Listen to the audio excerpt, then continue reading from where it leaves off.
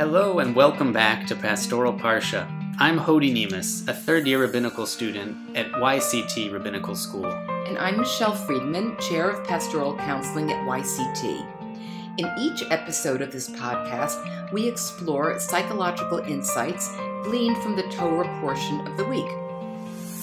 And we also share with our listeners concepts and techniques that are taught in the Pastoral Counseling program at YCT, where we try to integrate Torah wisdom and contemporary understandings from modern psychology. In this podcast, we're talking about Nitzavim, which is towards the end of the book of Deuteronomy, chapter 29, verse 9, through chapter 30, verse 20. And this parsha, which is always read before Rosh Hashanah, has great relevance to Rosh Hashanah and the whole high holiday period, because the theme of Nitzavim is tshuva. So this is the time to talk about it, obviously because of the season, but also because of where we are in the Torah. This is we're at the end of Devarim. We're finishing a book and finishing the Torah, and Moshe is really, and God are talking about, how we are going to mess up as a people and how we can come back, how we can become better people. There are sort of the arc of this parsha is the children of Israel, once they enter the land, they're going to become self-satisfied, they're going to become smug, and they're going to start worshiping other gods, right? And eventually God's going to punish them. They're going to be kicked out into lands of many dispersions, and there's a particular verse that says, basically, when all of these things have befallen you, the blessing, the curse that I've set before you, and you take them to heart amidst the various nations to which the Lord your God has banished you, V'shavta ad Hashem Elokecha v'shamata b'kolo, k'chol asher anochi mitzavcha hayom, ata u'banecha b'chol levavcha b'chol nafshecha. And you shall return to the Lord your God. You and your children will heed his command with all your heart and soul, just as I enjoin upon you this day. V'shavta, that's the same root as teshuva, and you shall return to God. Now, so what's that about? What is return? How do we do it? So, thankfully, our tradition has a lot to say about that, right? And some of that actually comes from Nitzavim. It famously says, "Lo bashamayim hi," which many people think is referring to the Torah, right? It's not in heaven. It's not across the sea. The Torah is accessible. But actually, Ramban, Nachmanides, says that's referring to tshuva. That tshuva should feel like it's accessible. It's available to you. And indeed, that's why we have this process every year, once a year. Even if you're not feeling like you have anything to say sorry about, well, you still have to go through this process now. That's right. Even if you've had a blessed year, and you don't feel like you have anything really big to do tshuva for, we mandate a season of reflection. And we all have things that we could do better in. And in fact, that's not a pessimistic point of view. It's actually an incredibly optimistic, vibrant, alive point of view that we are always growing and that we can change and we can evolve to be better people than we currently are. That's right, and it doesn't just take something bad happening to us to cause us to reevaluate our actions. I think the message of the Yamim Noraim, the high holidays, is that we have to do this, even as you said, even if we had a blessed year, we have to evaluate our behavior. Take stock. Yeah. Right. So how do we do it? What's the system? So there are several steps that halacha, Jewish tradition, mandates. Here I'm drawing on Rambam in his Hilchot Tshuva, Laws of Repenting. So basically 4 steps. First of all, you have to recognize what you're doing wrong and stop. And stop it. Right, that sounds simple, but we know that's not a simple step. That's like maybe the biggest one, because you have to see that you can't be involved in action, in acting things out. When you stop an action, whether it's a substance abuse, a extramarital affair, some kind of corrupt activity, when you don't have that action to discharge whatever the feeling is, then you got to process the feeling, which is really powerful. So first you have to remove that action. That's right. And do you see patients who are not able to do that? Oh, definitely. I mean, I think a lot of people kind of come and talk circles around something because they're bothered. They're worried that maybe there's going to be consequences. They're going to get in trouble. They're going to lose something, maybe an important relationship, a job, or whatever it is. But they don't want to stop whatever it is that is gratifying them, discharging that tension. They want to sort of complain about it, but not actually do anything.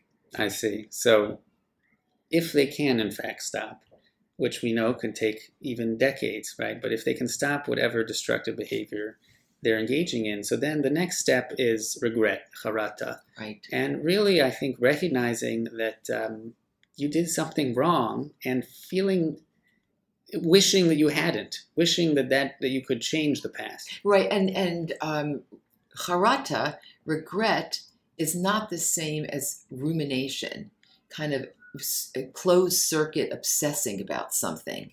If you have true regret, you're reflecting on it. You can use the example of somebody who loses their temper and lashes out. And that person is going to say, I feel that rage coming on. I see that light turning orange to red. And I see the orange, and I'm gonna stop there. I'm gonna hold my horses and do something different. Mm-hmm. That's right. And of course, it also involves apology or making restitution for harm that's been caused. Right. Now that actually, I think, in our traditional understanding would come with the next step, which is vidui, right? Okay. Verbalizing. And that means you need to actually verbalize, this is what I did at X and Y time, and this is how I did it, and if it involves somebody else, you have to go verbalize it to them and apologize to them. If it doesn't involve anyone else, you need to verbalize it before God. Really, in both cases, before God. So let's just talk about that, because verbalizing vidui, I mean, that sounds to me like psychotherapy, like talk therapy, right? Right. Like similar at least. Well, I guess talk therapy has worked for a long time in a lot of different ways. And making a kind of analogy to the human experience. And here I'll actually refer to an article I wrote some years ago with Rachel Yehuda, which was published in the Torah Umada Journal, Volume 11, in 2002 and 3. And it's called Psychotherapy and Tshuva, Parallel and Overlapping Systems for Change. Look that up right now if you haven't read that. Right, in which we compare and contrast these two systems of change. But something that they both have in common is that verbalizing, putting things into words with somebody else present, and in the psychotherapy experience, it's a human therapist who has his or her own issues to work out. And in the Tshuva experience, or the Rosh Hashanah experience, the Yom Kippur experience, it's a private confession to God, but there should be an act. There's something very powerful about putting things into words in the company, in the presence of another being who you take seriously. That's right. And I assume it's putting things into words. I mean, I assume through psychotherapy, really, that allows you then to sort of have more insight into what caused you to do those, what caused you to mess up, let's say. My rabbi growing up suggested that during Musaf of Yom Kippur, he said many people have trouble connecting to the avoda service of Yom Kippur. He said, go outside to the yard, walk around under the trees, talk out loud to God, and say what you've done wrong and how you would like to change. Do vidui outside with your own words, in your language. And if somebody gives you trouble, tell them I sent you. And now, so how's it worked for you? I actually have done this. I haven't always done it. I've tried to do it during the break on Yom Kippur when we're not davening. But I find that it is incredibly helpful to. It helps me because the liturgy, while powerful, doesn't always allow you to sort of express what you're feeling personally. And I find that this is an incredibly helpful activity. But what I also find is that I'm often saying the same things from year to year. Every year it's the same problem, the same character trait that I want to work on. you would think it might be something different. But I no. don't know. I don't think so, because we are who we are, and there's kind of a core crystal to all of us. And it's like finding a diary that you wrote when you were a little kid. Actually, I have a couple of those which have pages ripped out because I guess I found them earlier, and I was so horrified that I kept writing the same things year after year. It was so embarrassing that I wasn't changing. But we kind of are who we are, and we have our inborn temperaments and our learned styles, and we struggle against these things and work with them for our whole lives. Our whole lives. And hopefully they get fainter, and we find better strategies to manage them, and we don't get so stiff-necked. Yes. I was going to say arch our backs, but why not Yes. use the language of the Bible? Stiff-necked in terms of holding on to things that really don't work so well, and we can allow ourselves to be flexible and adapt better, more loving, more functional kinds of ways of dealing. Yes. I read my 7th grade journal recently. It says, I've finally found a solution to all of my disorganization, my discombobulation, a new organizational system involving lists and calendars. I'm so excited. You flip forward 5 years. I'm really struggling with disorganization.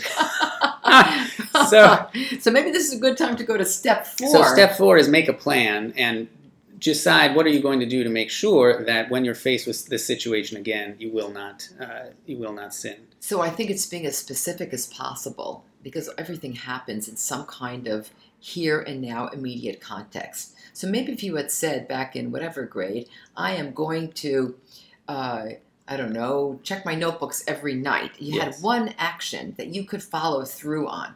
Saying you're going to lose 50 pounds, well, that's kind of tough. But if you say, well, I am going to not eat between meals, maybe that's kind of more specific and manageable. And, for our listeners, this may sound obvious. I think it's worth repeating and reminding everyone regularly because, basically what you're saying, Michelle, is aim a little lower and choose what's practical because otherwise you're going to fail. Right. And we all know this from experience, I think. And then I think when people fail, when they slip back into whatever it is, a bad habit or a bad sin, then they sort of feel like, well, why even try? I'm just going to give up. Right. I failed. It's hopeless. That's exactly right.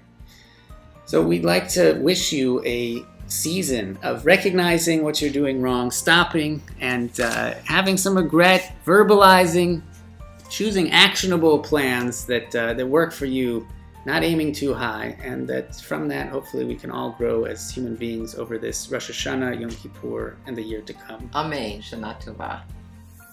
So, I want to invite our listeners to please give feedback, and if you would like to write to us, use the address mefriedman@yctorah.org. And we wish you all a Shabbat Shalom.